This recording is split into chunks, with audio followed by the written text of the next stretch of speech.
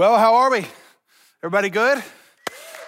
I hope you're good. We do have a few people here in the audience today, all of our production and worship teams. In fact, can we give it up for them, man, making this available and doing this? It's so incredible. So many of our staff and then team members are here in making this happen. And that's the beauty of technology. Again, like you heard, because of your generosity that makes this available. And we're using all the technology that we can. And honestly, whether it's the devotionals each day, whether it's kids, whether it's students, whether it's our still reaching out and serving the community, doing our ESL class and things like that. It's just amazing to see how God has given us the opportunities that he has to connect through technology. And some of those things will probably change how we even function as a church going forward.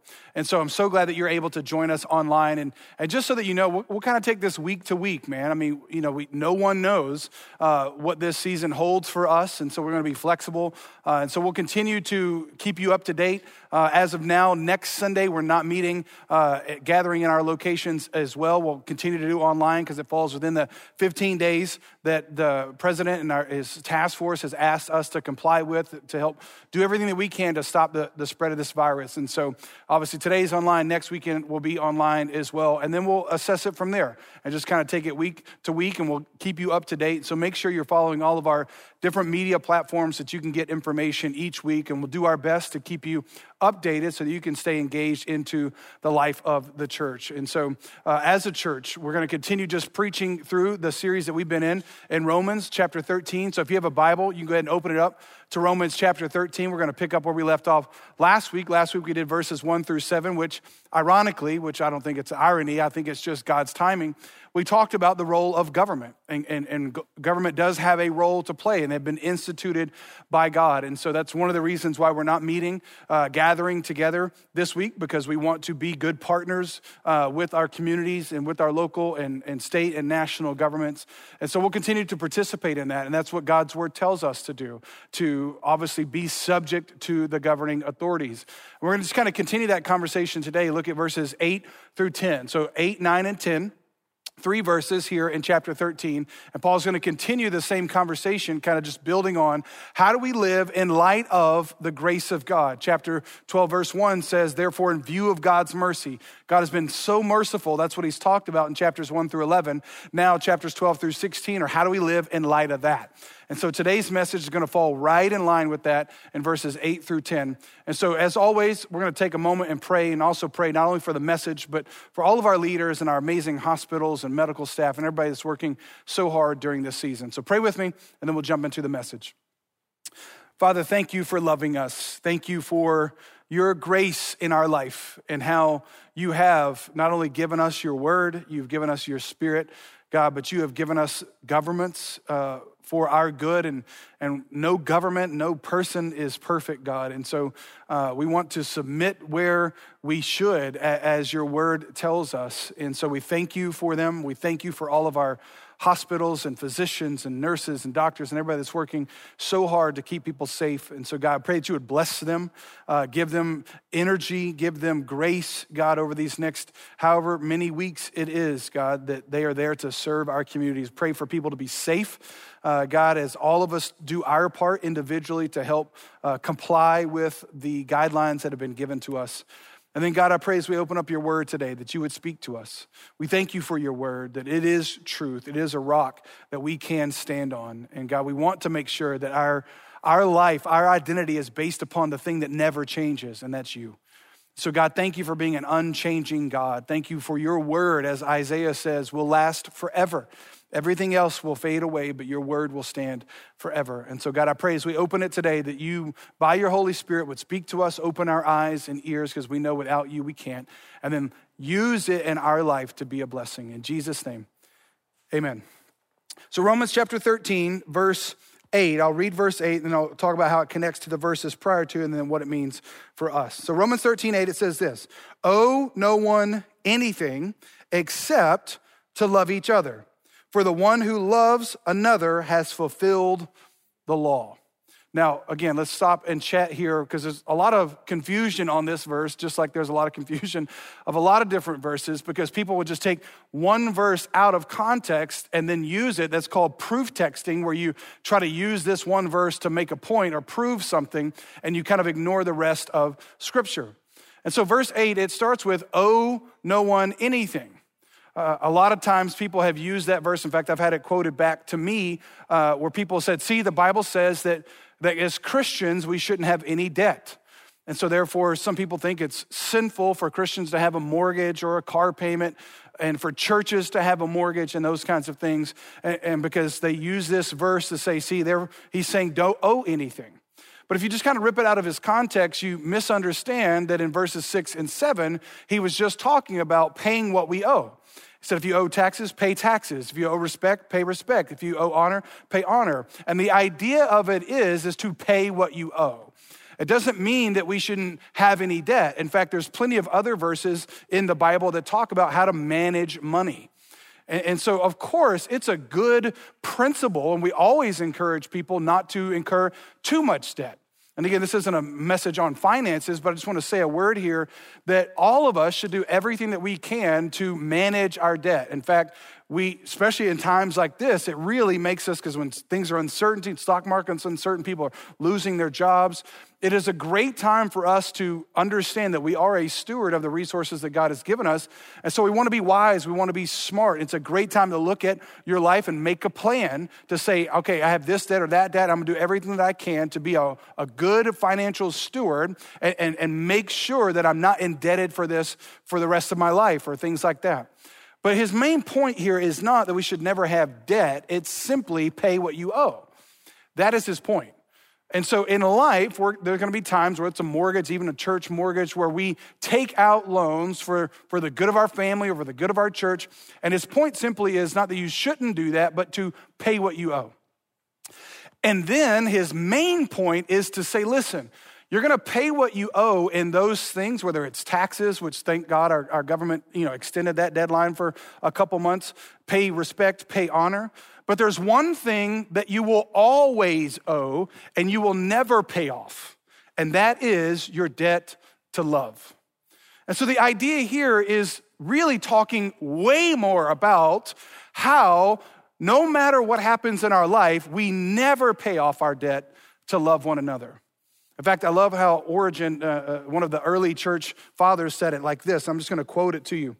He says, the debt of charity or love is permanent, and we are never quit of it, for we must pay it daily and yet always owe it. And so when it comes to understanding of how we live our lives, again, we are stewards, that we should pay off our debts, yes, but we also need to understand that we can never pay off our debt to love. So let me say it to you like this. You can never say, well, I've loved that person enough. I've loved them. I've loved my wife enough. I've loved my husband enough. I've loved my kids enough. I've loved Jesus would even go a step further. We talked about this a few weeks ago. I love my enemy enough. You can never say that you've paid off your debt to love. Why? Because that is a debt that we never pay off. That is a debt that even the more we pay it, yet the more we owe. Because the idea of it is that when we love, we are fulfilling the law. So let me say it to you like this. You can never say, kids, teenagers watching, you can never say, I've obeyed my parents enough. You can never say, you know what? I obeyed the laws of I obeyed the speeding laws enough. You can never say that. For the rest of our lives, we're going to love by obeying the law. And that is what Paul is getting at here. We're going to continue to love because we all have a debt to love and we never pay that off. We're never out from underneath the ability or really the command to love one another. And so what we're talking about here is Paul's contrasting, remember, talking about how to live as citizens in the communities that God has placed us into. We are to live not only in subjection to the authorities over us, but we are to live in such a way where we are loving other people in the same way that Christ loved us. In fact, he's going to go on, look at verse 9. He's going to expand this idea and really tie it into the laws from the Old Testament. Verse 9, it says, for the commandments, you shall not commit adultery, you shall not murder, you shall not steal, you shall not covet, and any other commandment are summed up in this word: you shall love your neighbor as yourself. I remember when I was in college, I was introduced to this amazing technological miracle called Cliff's Notes. And I don't know if you've ever read Cliff's Notes, but it was a summary, if you will, that literally a dude named Cliff wrote of the different books I had to read. And so a guy named Cliff read the books, and then he wrote a summary. It's called Cliff's Notes. And so he would give a summary of the book that I was supposed to read. And so I learned about that when I was in college. It helped me out tremendously because I like summaries, like just bullet down for me, all right? Just tell me what I need to know. So I'd get the summaries, and then I would go back and read the books. At least that's what you should think, all right? And so I would get a summary of what was going on so that I got the big idea. And what Paul is doing here is exactly what Jesus did in Matthew 22 when he summarized the commandments. In fact, Jesus was only doing what he also did in the Old Testament in Deuteronomy chapter 6. In fact, Deuteronomy was the book that Jesus quoted most often because in Deuteronomy chapter 6, God summarizes the law. And this is one of my, and I say this often, one of my pastoral pet peeves that people do a lot of times when they talk about us being New Testament Christians and how we don't have to obey the law now because we're not under the law, we're under grace. What's a misunderstanding of the role of the law? So go with me here. Old Testament speaking, there are three different kind of groups or categories of laws that most theologians agree upon. One is moral law. One is civil law or judicial law. The other is ceremonial. And so those three categories kind of summarize all the laws in the Old Testament. The moral laws would be what we find in the Ten Commandments, the basic moral laws, the basic laws of morality. Then the civil laws would be the laws that the nation of Israel functioned under. That's a lot of the other laws. There's over 600 of them. And so those laws apply to Israel as a nation. And now we're not living in the nation of Israel, although it is a nation again, but for thousands of years it wasn't. And so those laws that apply to Israel as a nation don't apply to us because we're under the laws of a different nation, different civil laws. But ironically enough, our nation got the basis of its civil and judicial laws from the Old Testament.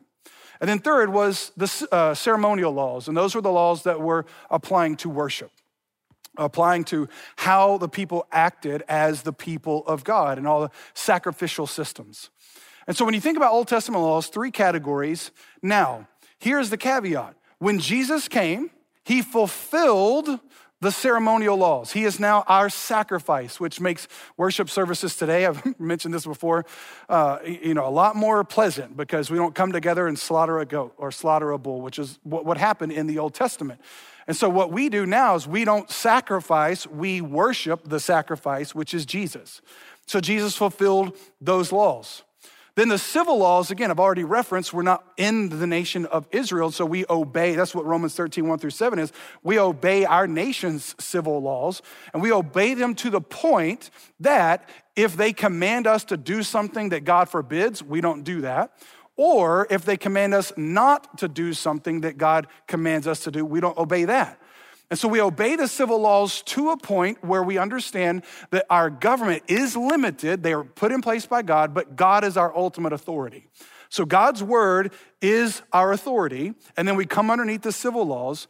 But here's where the misunderstanding takes place. The moral laws that Jesus laid out in the Old Testament, he didn't do away with.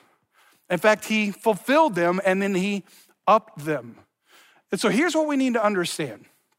Particularly the Ten Commandments. When you look at those could be broken down into two categories. The first four have to deal with loving God. That's what Jesus said in Matthew 22. The first commandment, love God. So Jesus summarizes the first four laws, which have no other God, have no idols, keep his name holy, keep the Sabbath holy. That has to do with our relationship with God.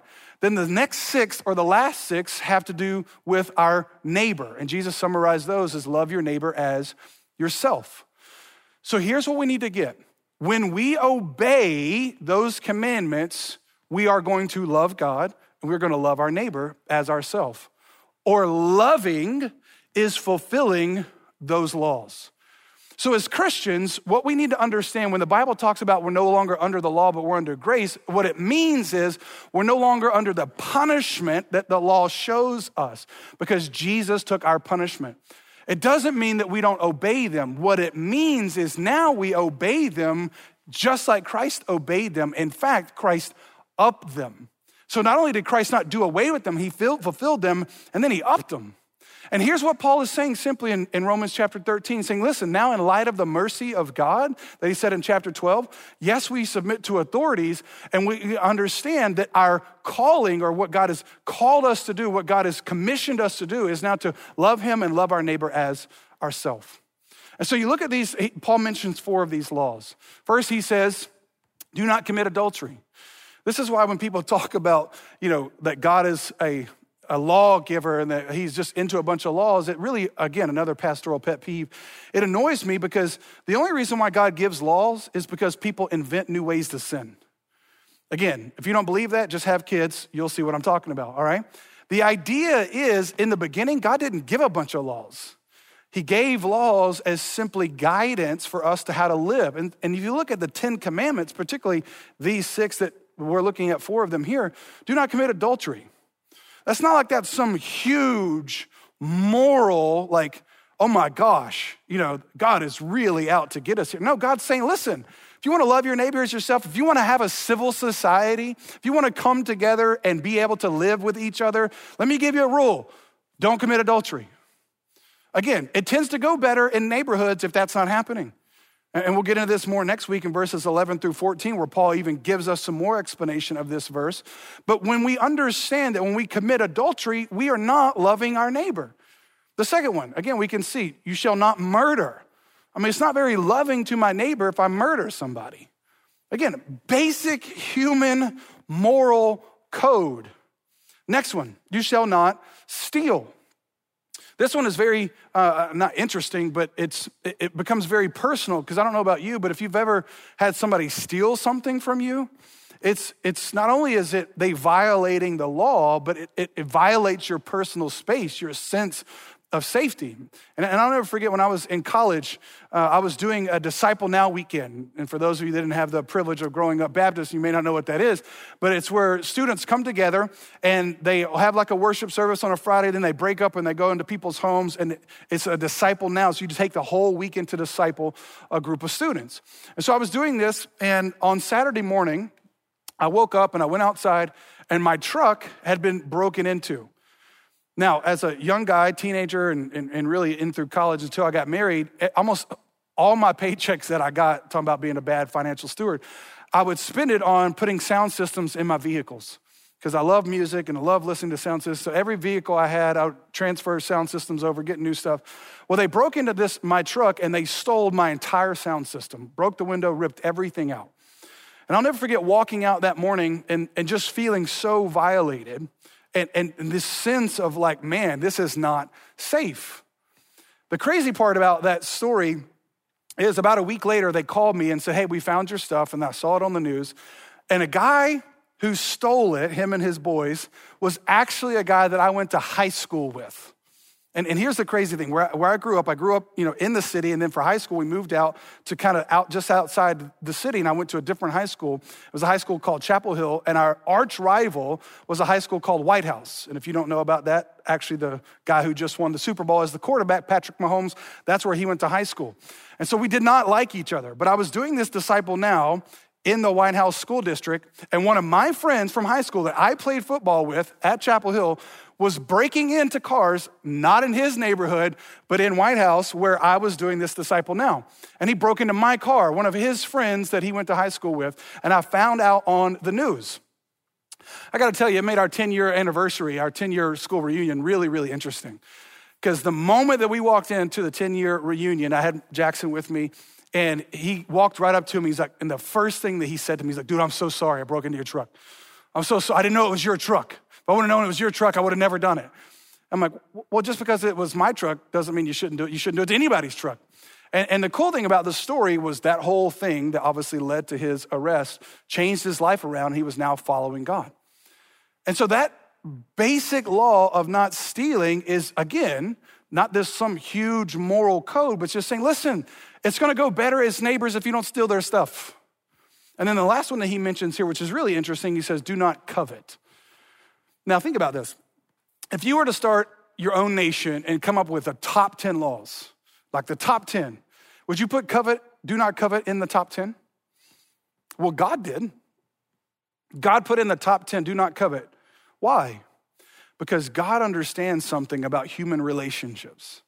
He understands that one of the most destructive forces on the planet is this lust that we have in our hearts to have more, to look at what other people have and to want it for ourselves.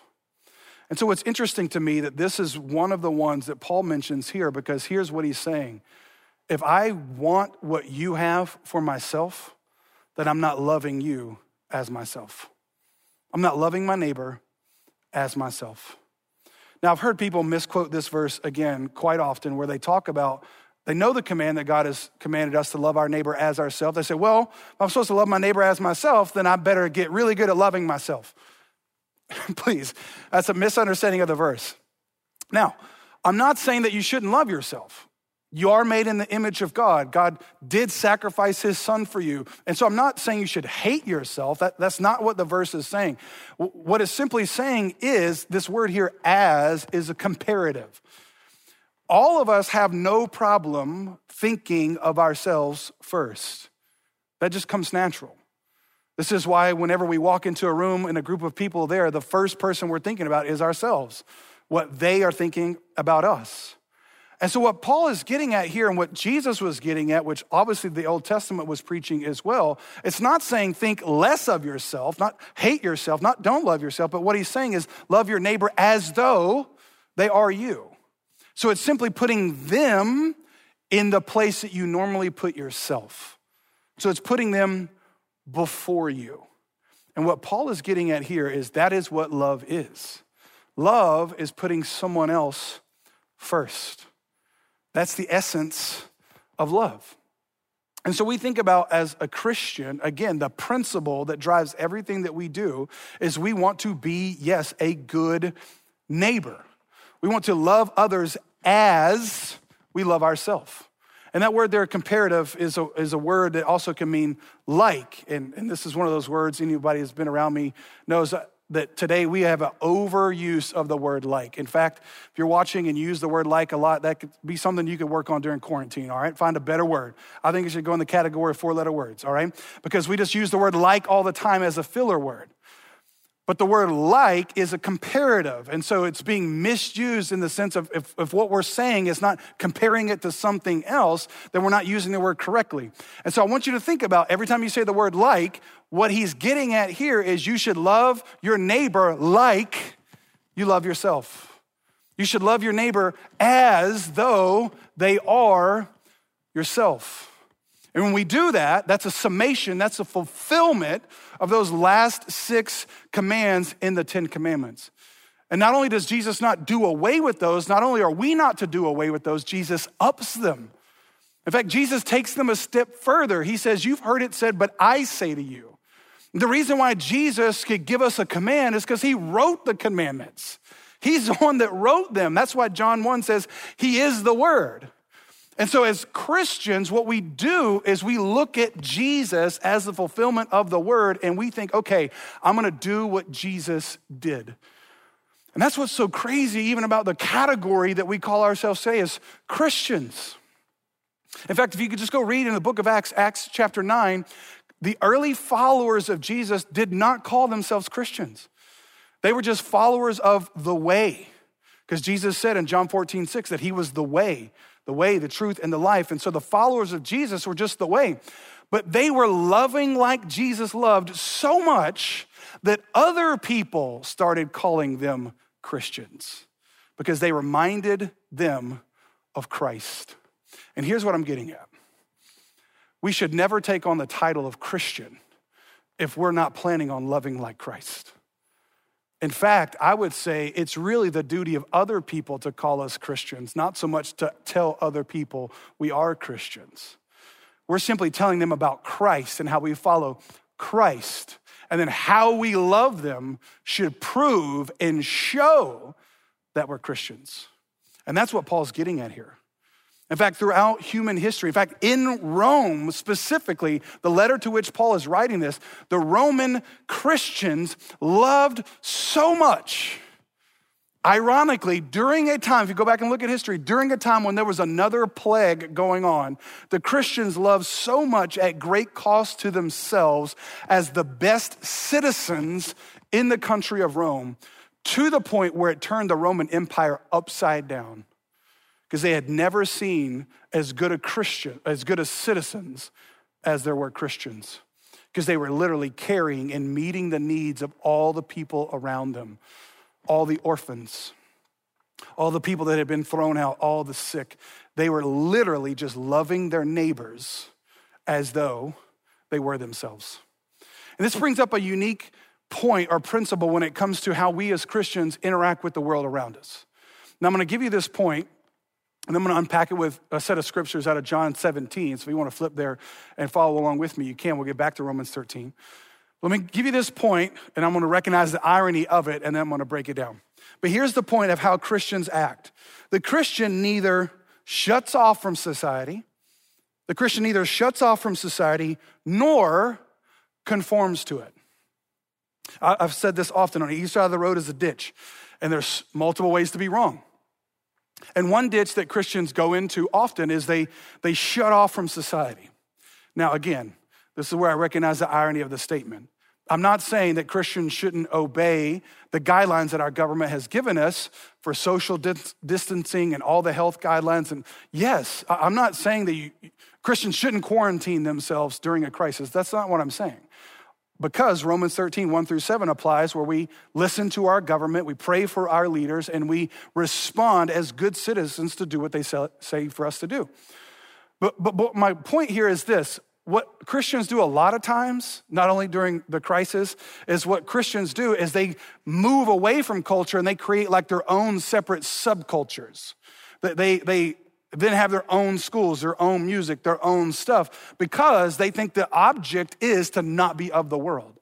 So Christians move out and shut themselves off from the culture. But another ditch that Christians get into is the exact opposite, to where they don't shut themselves off to the world, but they just go with the world. They just go with the flow. They think the loving thing to do is the comfortable thing. And think about it, that's how we even use the word. Like, the loving thing to do is to not tell them the truth, or the loving thing to do is not to make someone feel uncomfortable. And so therefore, a lot of times Christians get in this other ditch where they just conform to the world. The standards of the world, the morals of the world, the laws of the world. They don't have a higher authority. And so Christians can get in that ditch as well. And here's what I'm saying to you. Christians don't do either of those things. In fact, if you've been around Revolution, you know, if I ask the question, do we shut off, or, do we stay in the world but we're not of it? Yes, both are true. We don't shut off, we live in it, but we don't conform to it. And Christians kind of sum that up by saying something like this. I'm in the world, but I'm not of it. I'm in the world, but I'm not of it. And here's where I think Christians get that statement wrong. It's a misreading of what Jesus actually said in John 17. So let me read this to you in John 17, verses 14-19, and then I'll explain what I mean. This is Jesus talking. This is called the high priestly prayer. He says, I have given them your word, and the world has hated them because they are not of the world, just as I am not of the world. I do not ask that you take them out of the world. Listen to Jesus' statement. I do not ask for you to take them out. Now, our hope is built upon Jesus coming back and taking us out. We look forward to the new heaven and the new earth. But if God hasn't done that yet, it's because he's left us with a mission. So Jesus says, listen, I'm not asking that you take them out. What is he asking? But that you keep them from the evil one. Verse 16, they are not of the world, just as I am not of the world. Sanctify them in truth. Your word is truth.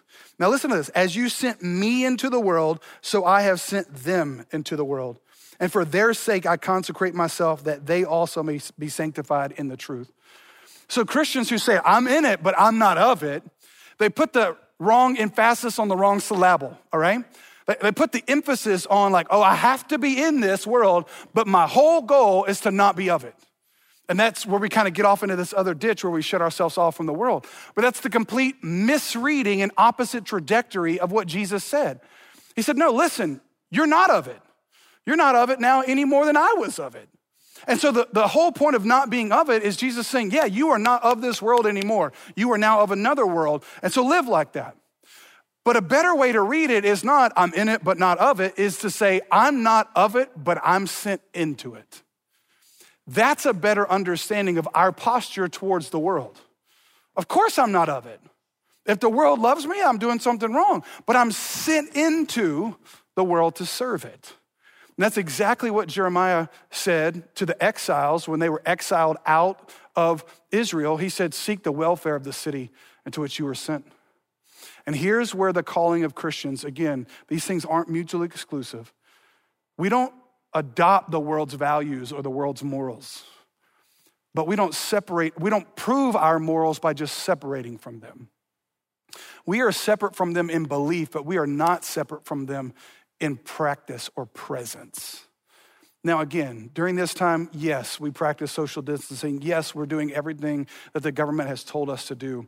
But here's what I'm getting at. As a general principle, Christians, it is our job to love our neighbors in such a way where we don't conform to what they believe, but we love them anyway. Because here's what I know. If you can only love people that are like you, you will only ever love yourself. If you can only love people that are exactly like you, you will only love yourself. This is the crazy thing about Jesus. Jesus didn't believe what sinners believed, but he was a friend of sinners. And that's what the righteous, moral people of his day couldn't figure out about him. He was hanging with all the wrong people, but yet he had all the right beliefs. And that's the unique role that we're called to play within a society. We don't conform to the world's patterns. We don't conform to the world's belief systems, but we can never use that as an excuse to not love our neighbors as ourselves.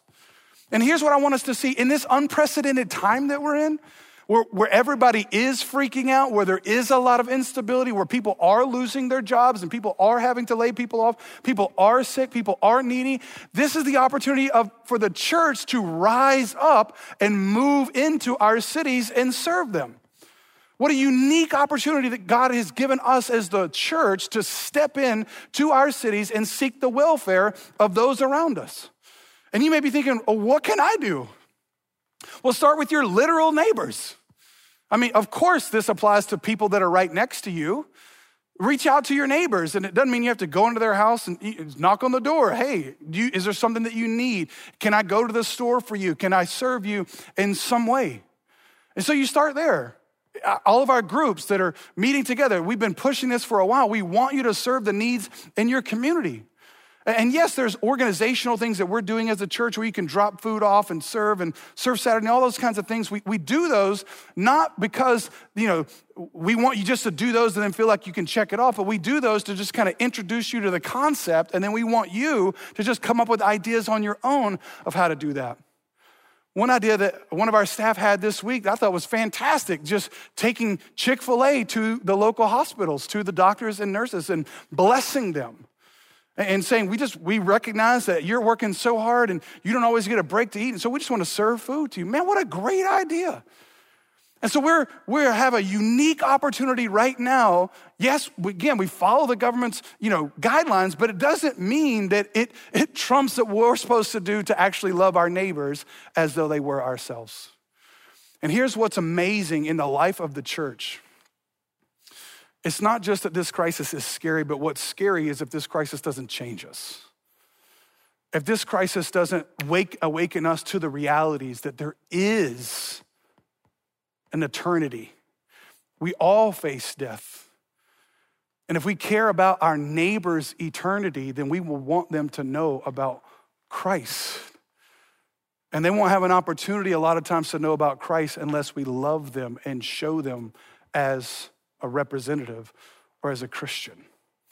And so I don't know what that means for you. All I want you to see though is you can be innovative, you can pray, you can ask the Lord and say, Lord, how would you have me to do that in some specific ways during this time? Last verse 10, back to Romans 13. He says, love does no wrong to a neighbor. Therefore, love is the fulfilling of the law. Love does no wrong to a neighbor. At the basis understanding, we don't do wrong to a neighbor, but we love them. Here's what's crazy. Even if they've done wrong to you, we don't do wrong back. We talked about that a couple weeks ago as well. Vengeance is not ours, it's the Lord's. But even if we've been done wrong, we don't do wrong.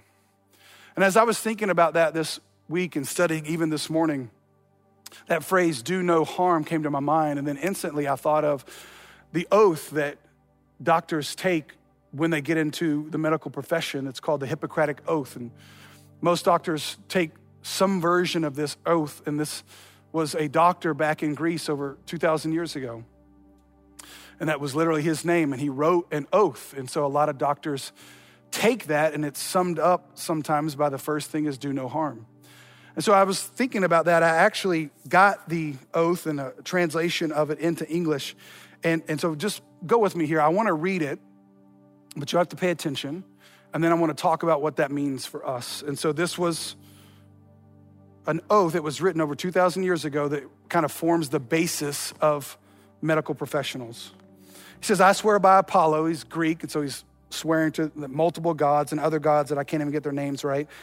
And by all the gods and goddesses, making them my witnesses, that I will carry out according to my ability and judgment this oath and this indenture. Now listen to what he says. To hold my teacher in this art equal to my own parents, to make him partner in my livelihood. When he is in need of money, to share mine with him, to consider his family as my own brothers, and to teach them this art. If they want to learn it without fee or indenture, to impart precept, oral instruction, and all other instruction to my own sons, the sons of my teacher, and to indenture pupils who have taken the physician's oath, but to nobody else. First part, he's saying, listen, I'm gonna take care of those who have taught me this. I'm gonna treat them as brothers and sisters, as family, and I'm gonna multiply myself into their kids. I mean, just start thinking about that. I'm gonna treat somebody who's not my family as though they're my family. He goes on, look at this. I will use treatment to help the sick according to my ability and judgment, but never with a view to injury and wrongdoing. Now listen to these next two phrases. I recognize they might sound very controversial, but I want to read them to you. It says, neither will I administer a poison to anybody when asked to do so, nor will I suggest a course. Similarly, I will not give to a woman a pessary to cause abortion. This is over 2,000 years ago. But I will keep pure and holy both my life and my art. I will not use the knife, not even verily, on sufferers from stone, but I will give place to such as the craftsman there within. What he was saying is he's not going to use his medicine to cause harm. And here in our culture today, we're having conversations about euthanasia and abortion. And here they were 2,000 years ago saying they won't do that because it causes harm.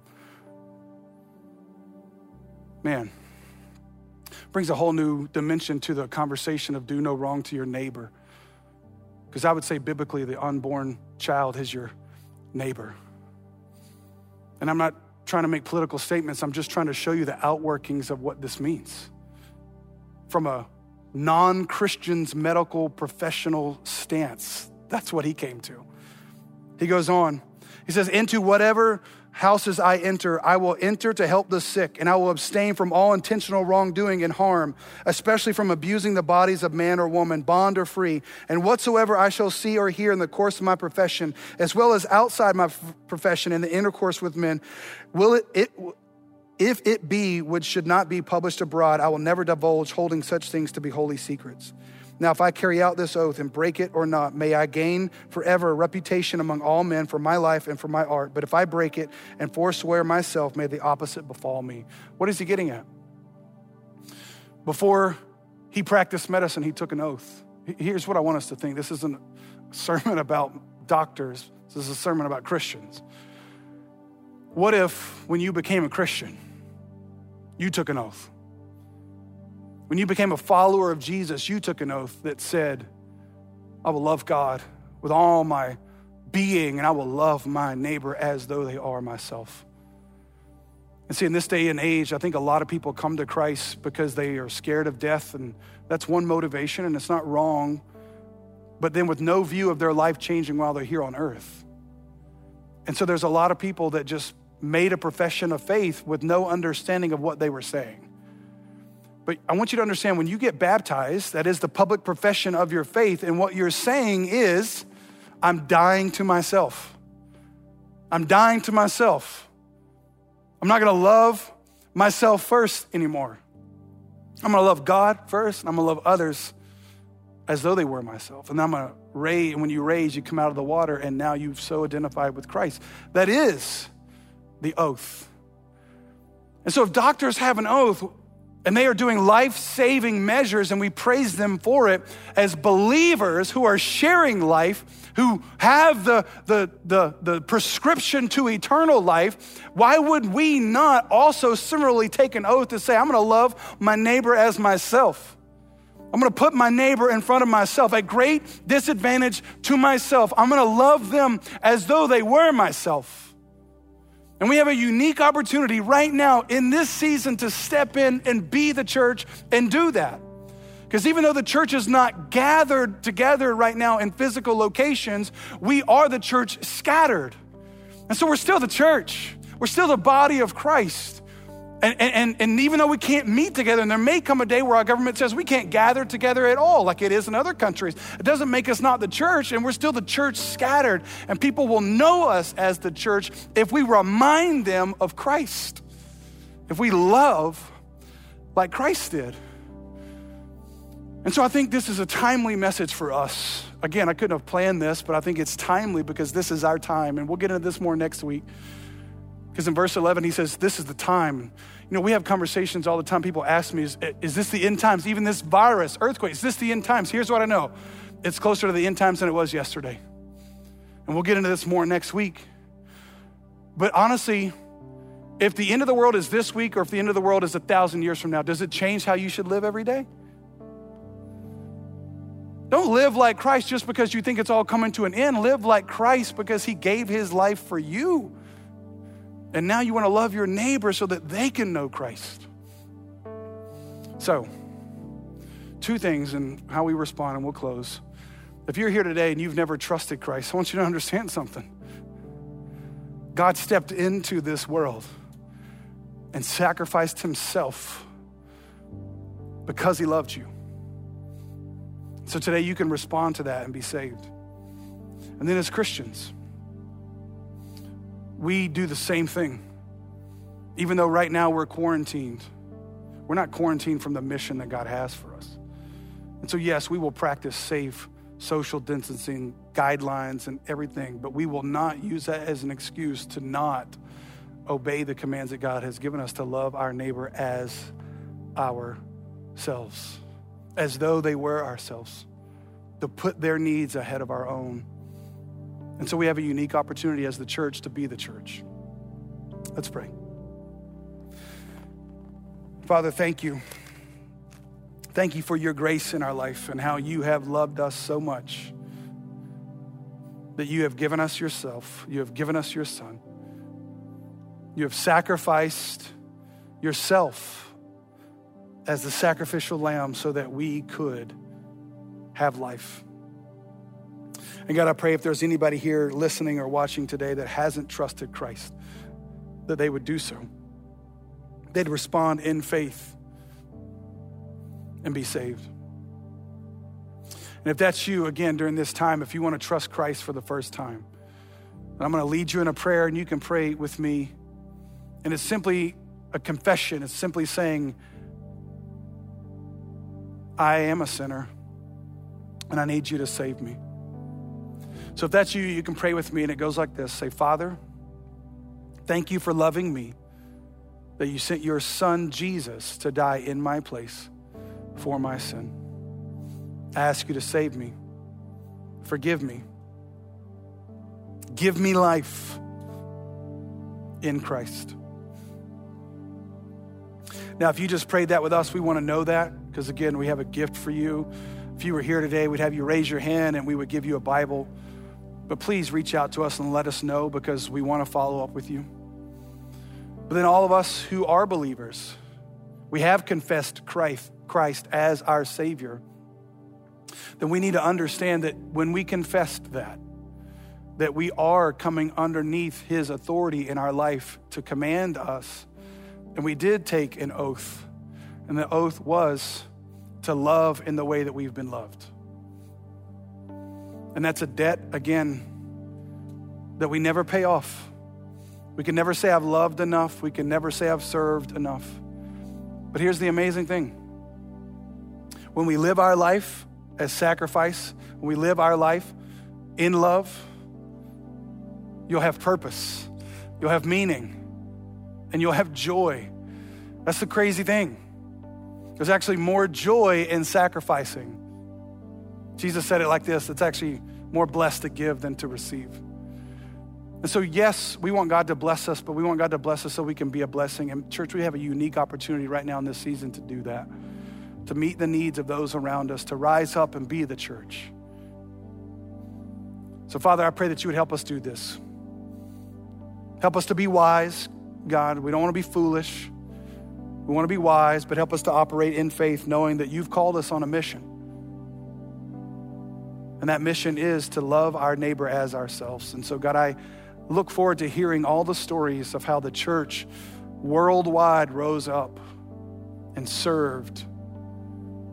And maybe it means that somebody we know has lost their job and we just reach out and help them. Maybe it means somebody in our neighborhood is on hard times and we help them. Maybe it means we just figure out ways to bless those that are working so hard to keep us safe.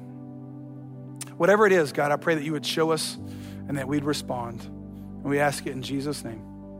Amen.